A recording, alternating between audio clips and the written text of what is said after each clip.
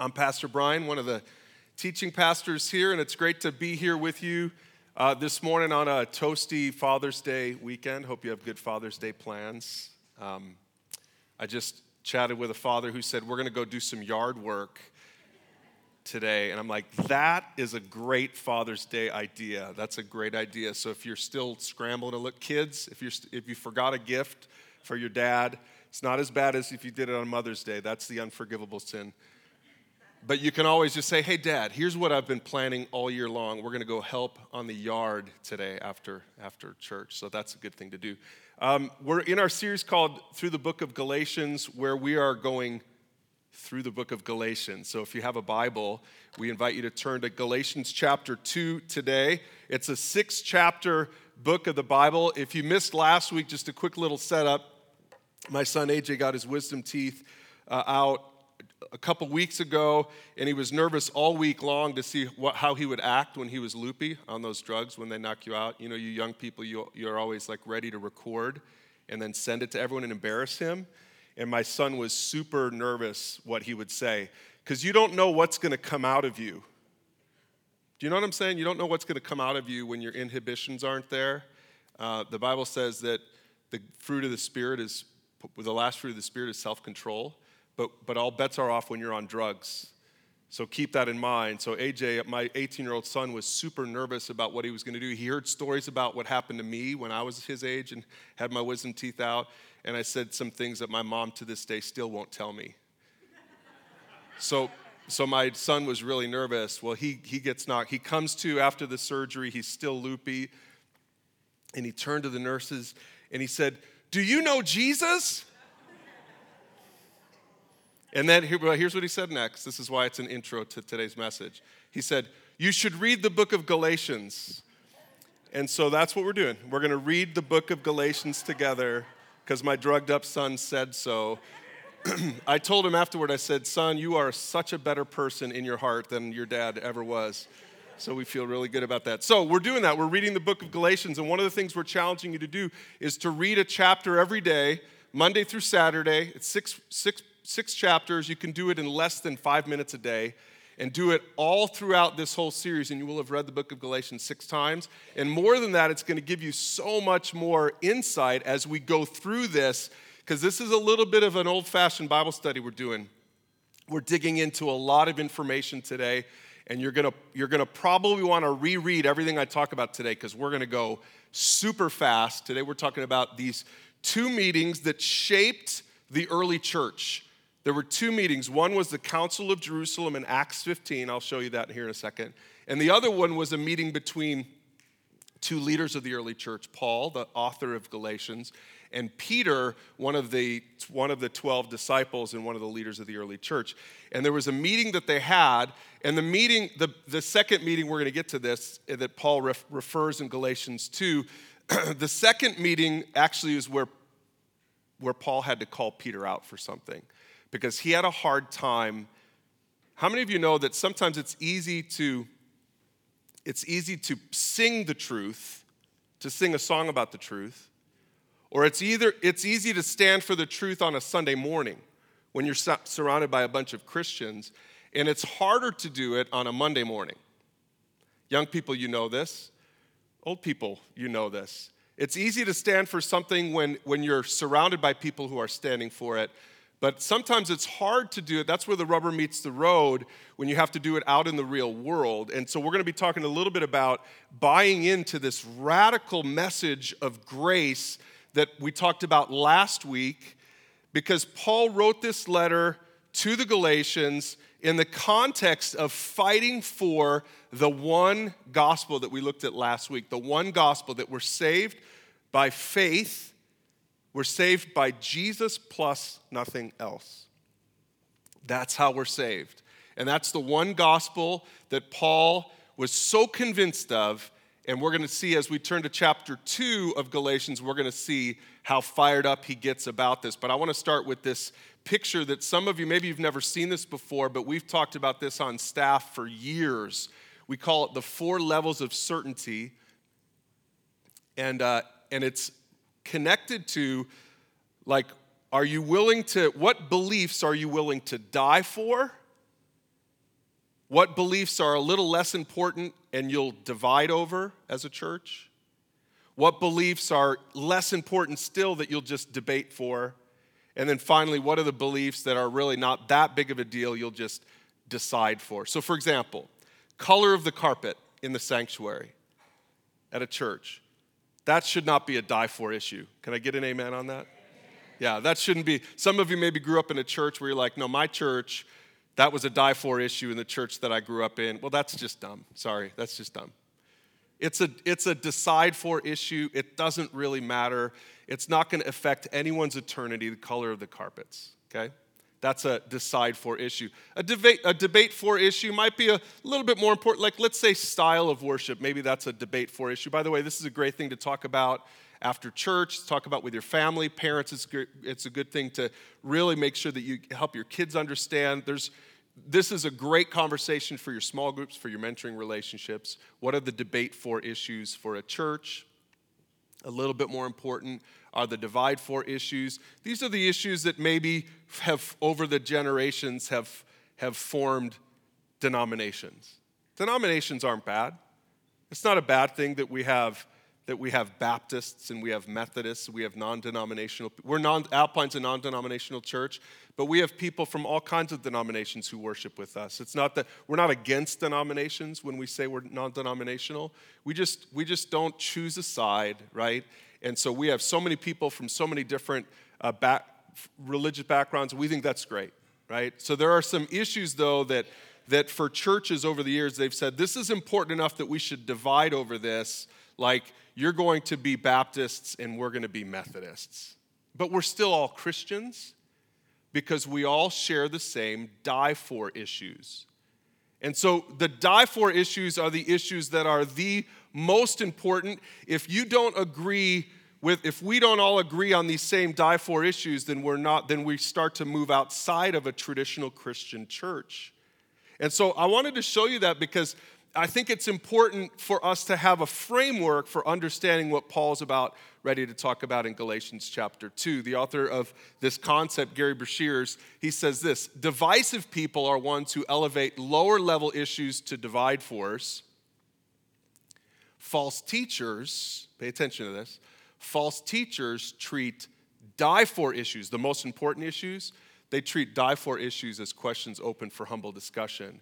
There are things that brothers and sisters in Christ, there are things that we need to be willing to stand for. There are things that we need to be willing to die for. And today I'm going to tell you one of those things, because this is what Paul talks about in Galatians chapter 2. So let's get started. The early church, when we say the early church, we mean the church that we read about in the book of Acts in your Bible. The early church met in Jerusalem to formalize the essence of the Christian message. This was the famous Council of Jerusalem. We read about it in Acts chapter 15. I'll just give you a little bit of a taste of it right here, verses 4 and 5. It says, when Paul and Barnabas arrived in Jerusalem, they were welcomed by the whole church, including the apostles and the elders, and they reported everything that God had done through them. Remember, we saw last week that Paul had gone in Acts chapter 13. Paul had started his first missionary journey. Paul and Barnabas traveled through the region of Galatia, preaching the gospel in the synagogues and then also to the Gentiles. Many people came to faith. The churches got started. Remember this from last week? They got back after their trip was done and they had shared the gospel, and after their trip was done, they found out that there was another group that went back to the region of Galatia and preached a slightly different message. And when that slightly different message was preached, many of the Galatian believers believed it, accepted this slightly different version of the gospel, which, by the way, is not slightly different. When you change the gospel, it's not a color of the carpet issue. When you change the gospel, you're in trouble. And that's why Paul wrote Galatians, the first of his 13 letters that he wrote in the New Testament. That Galatians was the very first one, and Paul wrote it because he was ticked off. He wanted to make sure that his children in the faith, he wanted to make sure that the Galatian believers didn't fall for this slightly different message. I want you to hear this. This is not a slightly different message. And that's what actually the church in Jerusalem met to consider. They're like, is this that big of a deal? Is this a color of the carpet issue? Or is this something that we should really take a stand for? And so Paul and Barnabas reported everything God had done through them on their first missionary journey to the council in Jerusalem. But then some of them insisted, okay, here it is, the Gentile converts. Remember, there's Jews and Gentiles. Gentiles were everyone who wasn't a Jew, right? And so some of these people, we learned last week, we called these people the Judaizers. There was a group in the early church that said the Gentile converts must be circumcised and required to follow the law of Moses. So that means you can't eat bacon and you got to get circumcised. And I know Pastor John last week said, I'm good with the circumcision thing, but if you take my bacon away, we're going to have problems. I thought that was hilarious when I listened to that afterward. I don't feel like that got enough of a laugh, Pastor John, so I just want to say, keep it up, keep going. They're going to get it. Eventually, they're going to get your sense of humor. I thought it was awesome. Okay, so basically what the Judaizers were saying was this, and this is what's interesting. The most dangerous people in the church aren't people who are going to speak against Jesus. It's people who use the name of Jesus, but it's a different Jesus. So here these Judaizers are, and they're saying, no, we love Jesus. Jesus is just all right with us. That should get a little bit of a laugh, nothing. Some of you are like, I'm not supposed to know that song. No, that's fine, that's funny. All right, Jesus is just all right with us. And so we're gonna say, we love Jesus, but you still have to jump through all these hoops to be saved. And so we saw last week the Judaizers' message on the left there is that salvation equals Jesus plus works. You need a little bit of Jesus, you need a little bit of works, and the combination gets you saved. People, that's not the gospel. That's not the good news. That's what Paul said last week. That is not the good news. He said, I can't believe you've turned away from the good news that you just heard. You turned away from the good news and you're following this other message, which is not good news at all. It's not good news to say that you need the gospel, that you need Jesus and you need a little bit of works. You need a little bit of both. And if you don't get both, then you're not saved. That's not good news, because how could you ever know if you did enough? You can't. You can't save yourself. Paul's message, the real gospel is salvation equals Jesus plus nothing. This is the real gospel. And this is what the church, the council in Acts 15, this is what they were meeting to talk about, is which one of these two gospels is the real gospel? Because you can't have them both. It's going to be one or the other. And so Paul says in Galatians chapter 2, he says, I went to Jerusalem because God revealed to me that I should go. While I was there, he said, I met privately with those considered to be leaders of the church, Peter, James, John, those guys, and shared with them the message I'd been preaching to the Gentiles. Hey guys, come here, Peter, James, John, come here. I just want to make sure you understand something. I just got back from Galatia. I just got back from planting these churches. It was awesome. I wish you could have been there. But here's what I preached to them. I said, salvation equals Jesus plus nothing. That's what you're all preaching, right? Are we all preaching the same thing here? This is the message I brought. I just want to make sure that we're all on the same page, right? Paul says, I wanted to make sure that we were in agreement for fear that all my efforts had been wasted and I was running the race for nothing and I was connected to the wrong group. Because I'm positive Paul would have left. This early Christian, if Peter and James and John, if the council of Jerusalem said, no, the Judaizers are right, Paul would have said, I'm out of here. You guys aren't the true church. And he should have. He didn't have to. Spoiler alert, he didn't have to. But this is how big of a deal this was to Paul. So let's go back to Acts 15 and see what the conclusion of the matter was. So this is Peter speaking here. He says, this is Peter speaking to, or James, I can't remember, one of the two, speaking to the council. He says, why are you now challenging God by burdening the Gentile believers with a yoke that neither we nor our ancestors were able to bear? And here's the conclusion, ready? Here's what they decided in Acts 15. For those of you who don't know the answer to this. He said, we believe that we are all, Jews and Gentiles, that we are all saved the same way by the undeserved grace of the Lord Jesus. Praise God. That the early church got the very first. There are a lot of church councils, there are a lot of meetings, church meetings that are boring and dumb and pointless. This one was not one of those. They got it right. They came together, they listened to the Judaizers' message, they listened to Paul and Peter, and they said, I believe, carried by the Holy Spirit, they said, this is the gospel. We are all saved the same way by the undeserved grace of the Lord Jesus Christ. Jesus plus nothing. Paul 1, Judaizers 0. And that's good. Friends, it's so important for us to understand the history of the church, and because this is, again, in Galatians, this is what we're reading. Paul feels so strongly about this stuff, and the early church got it right. We are all saved the same way. If you grew up in a church that has allowed legalism to creep in, legalism is just what we saw on the screen there. It's just that you need to do something else to add to what Jesus did on the cross to save yourself. Then here's your chance to align yourself with the one true Christian church that's got all kinds of denominations and forms throughout the ages, but the fundamental message of the Christian church, and any churches that don't carry this fundamental message are not part of the Christian church universal.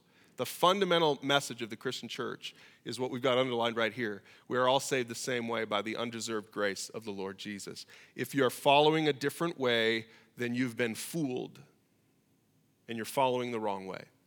These aren't my words. This is backed up by the early church. This is backed up by all of Scripture. And I want you to understand something. The gospel of grace was a big leap for the disciples who had grown up Jewish, but you need to understand this as we're reading Paul's letter. It was even harder for the ex-Pharisee Paul. Paul, this is what Paul's story is one of the most inspiring stories for me. It's one of the greatest proofs of life in the whole Bible for me, because Paul was a guy who was worse than the Judaizers. He was a Pharisee. Paul didn't even believe before Paul met Jesus, Paul's equation was salvation equals works. Forget about Jesus. He didn't even believe in Jesus. He was persecuting followers of the way. He was persecuting Jesus' disciples, and then he met Jesus. And Jesus said, you're wrong, humble yourself, you can't work your way to heaven. And Paul said, I believe it. Could you imagine how hard that was? If you've ever met a legalistic person, imagine that person saying salvation has nothing to do with what I can do. That's a huge leap. This was Paul. When Paul met Jesus, it was so clear to him that he was wrong. He must have met Jesus, because there's no way I've known too many guys like that. There's no way a guy like that does a 180, and Paul did. Paul talks about it in one of his other letters, Philippians 3. He said, I was circumcised when I was 8 days old. I'm a pure-blooded citizen of Israel and a member of the tribe of Benjamin, a real Hebrew if there ever was one. Can you see the Pharisee coming up in him just a little bit? He's like, look at how good I was. I was a member of the Pharisees who demand the strictest obedience to the Jewish law. But here's his point. This is the whole reason he says all this in Philippians. He says, I once thought these things were valuable, but now I consider them worthless. That's a nice word. Actually, it's a dirty word that he uses right there. Let's say dung. And you can fill in whatever you think it is. I'm not going to say it because we have kids in here. He says, but that's essentially the word there. He says all of those things are worthless, garbage, trash. Why? Because of what Christ has done. So if this was hard for Peter and James and John, who were fishermen and tax collectors, if this was hard for them, they didn't even have the background. They didn't even have all the pedigree that Paul had. Paul was the one that should have had the hardest time with this concept, but Paul had the courage to stand up for it. He believed in it. And that's what makes the second meeting in Galatians 2 so interesting. And that's our last point. In Antioch, this is what we're going to see in Galatians 2, Paul met with Peter to call him out for not standing up for the true gospel. So the first meeting was the meeting in Jerusalem in Acts 15, where they made the decision. They said, yep, Paul's right, Judaizers are wrong, and they're all standing for it. Well, later on, we find out that there was this personal interaction between Paul and Peter that if you've never read this before, you got to hear this, because this is where the lesson really hits home for us on a personal level. He talks about it in Galatians 2, verses 11 and 12. He says, when Peter came to Antioch, Paul said, I had to oppose him to his face because what he did was very wrong. Paul didn't have a problem saying someone was wrong. Paul was the first one to call the Judaizers false believers.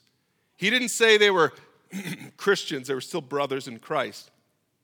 He said, no, they're false believers. And now he says what Peter did was very wrong. Peter was one of the biggest leaders in the early church. And Paul's calling him out. Here's what he did. When he first arrived, he ate with the Gentile believers who were not circumcised. You know, pulled pork and bacon. I mean, they were having a great time, eating it up. Atkins diet stuff.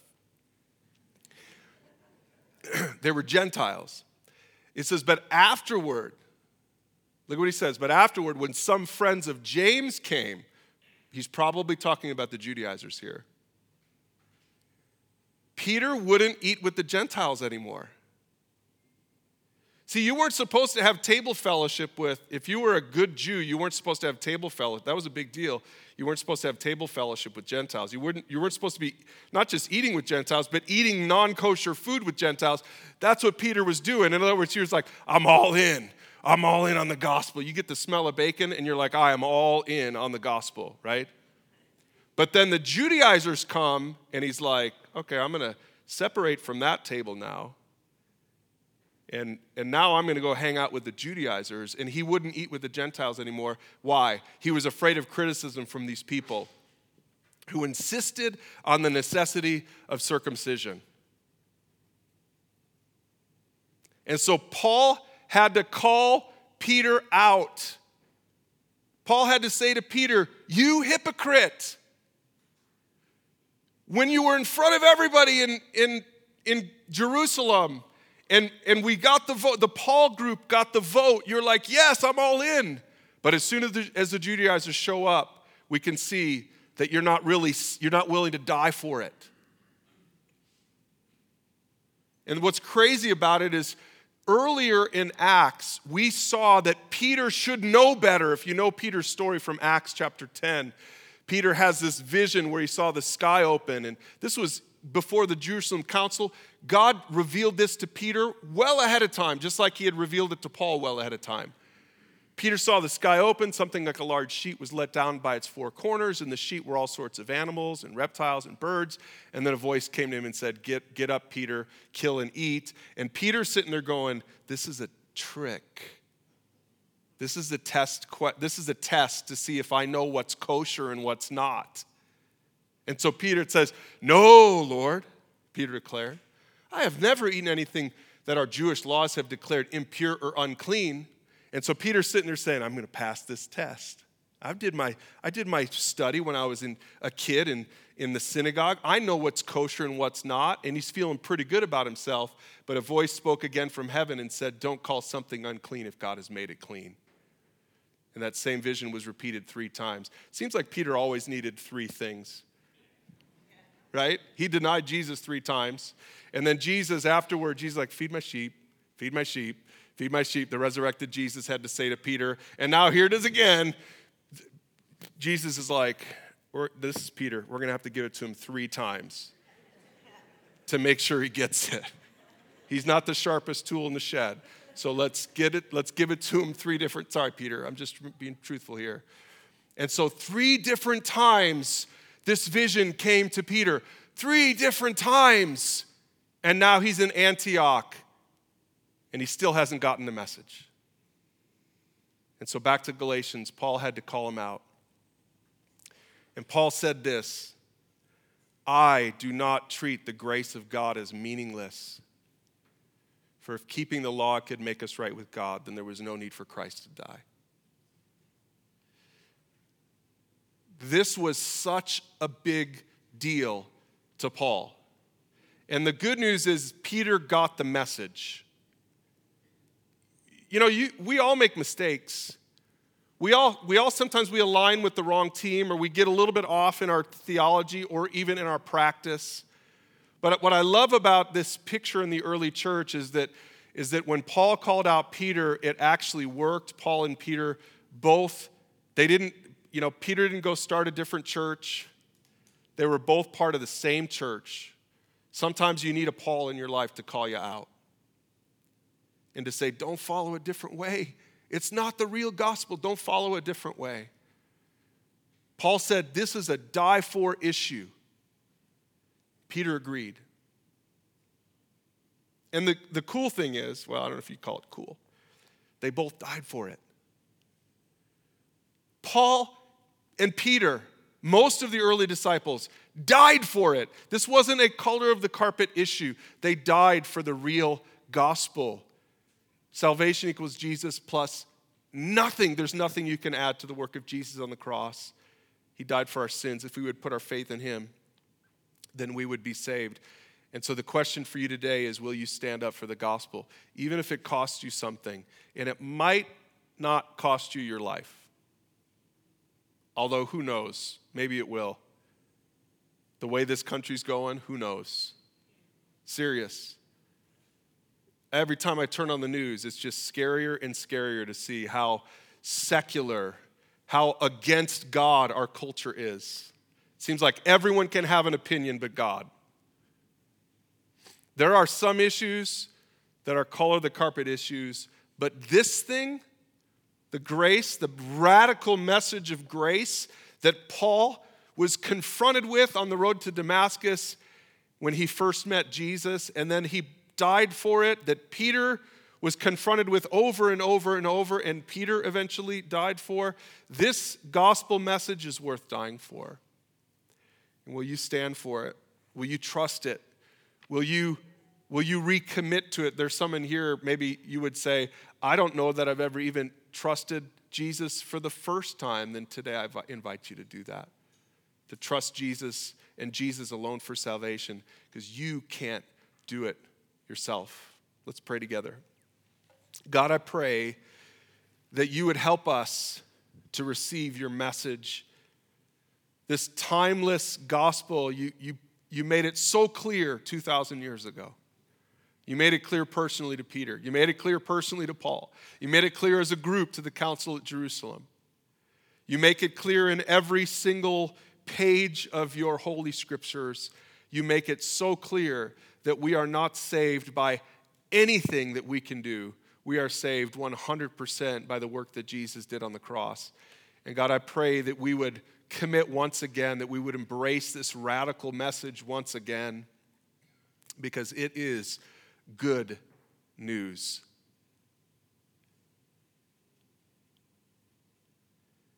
Thank you for saving us. Thank you for redeeming us from the curse of the law. Jesus, by becoming cursed, by hanging on a tree. And thank you for defeating sin and hell and death and the grave for your glory, for our good. And God, I pray that we would live in the light of that good news every day. We pray these things in Jesus' name. Amen.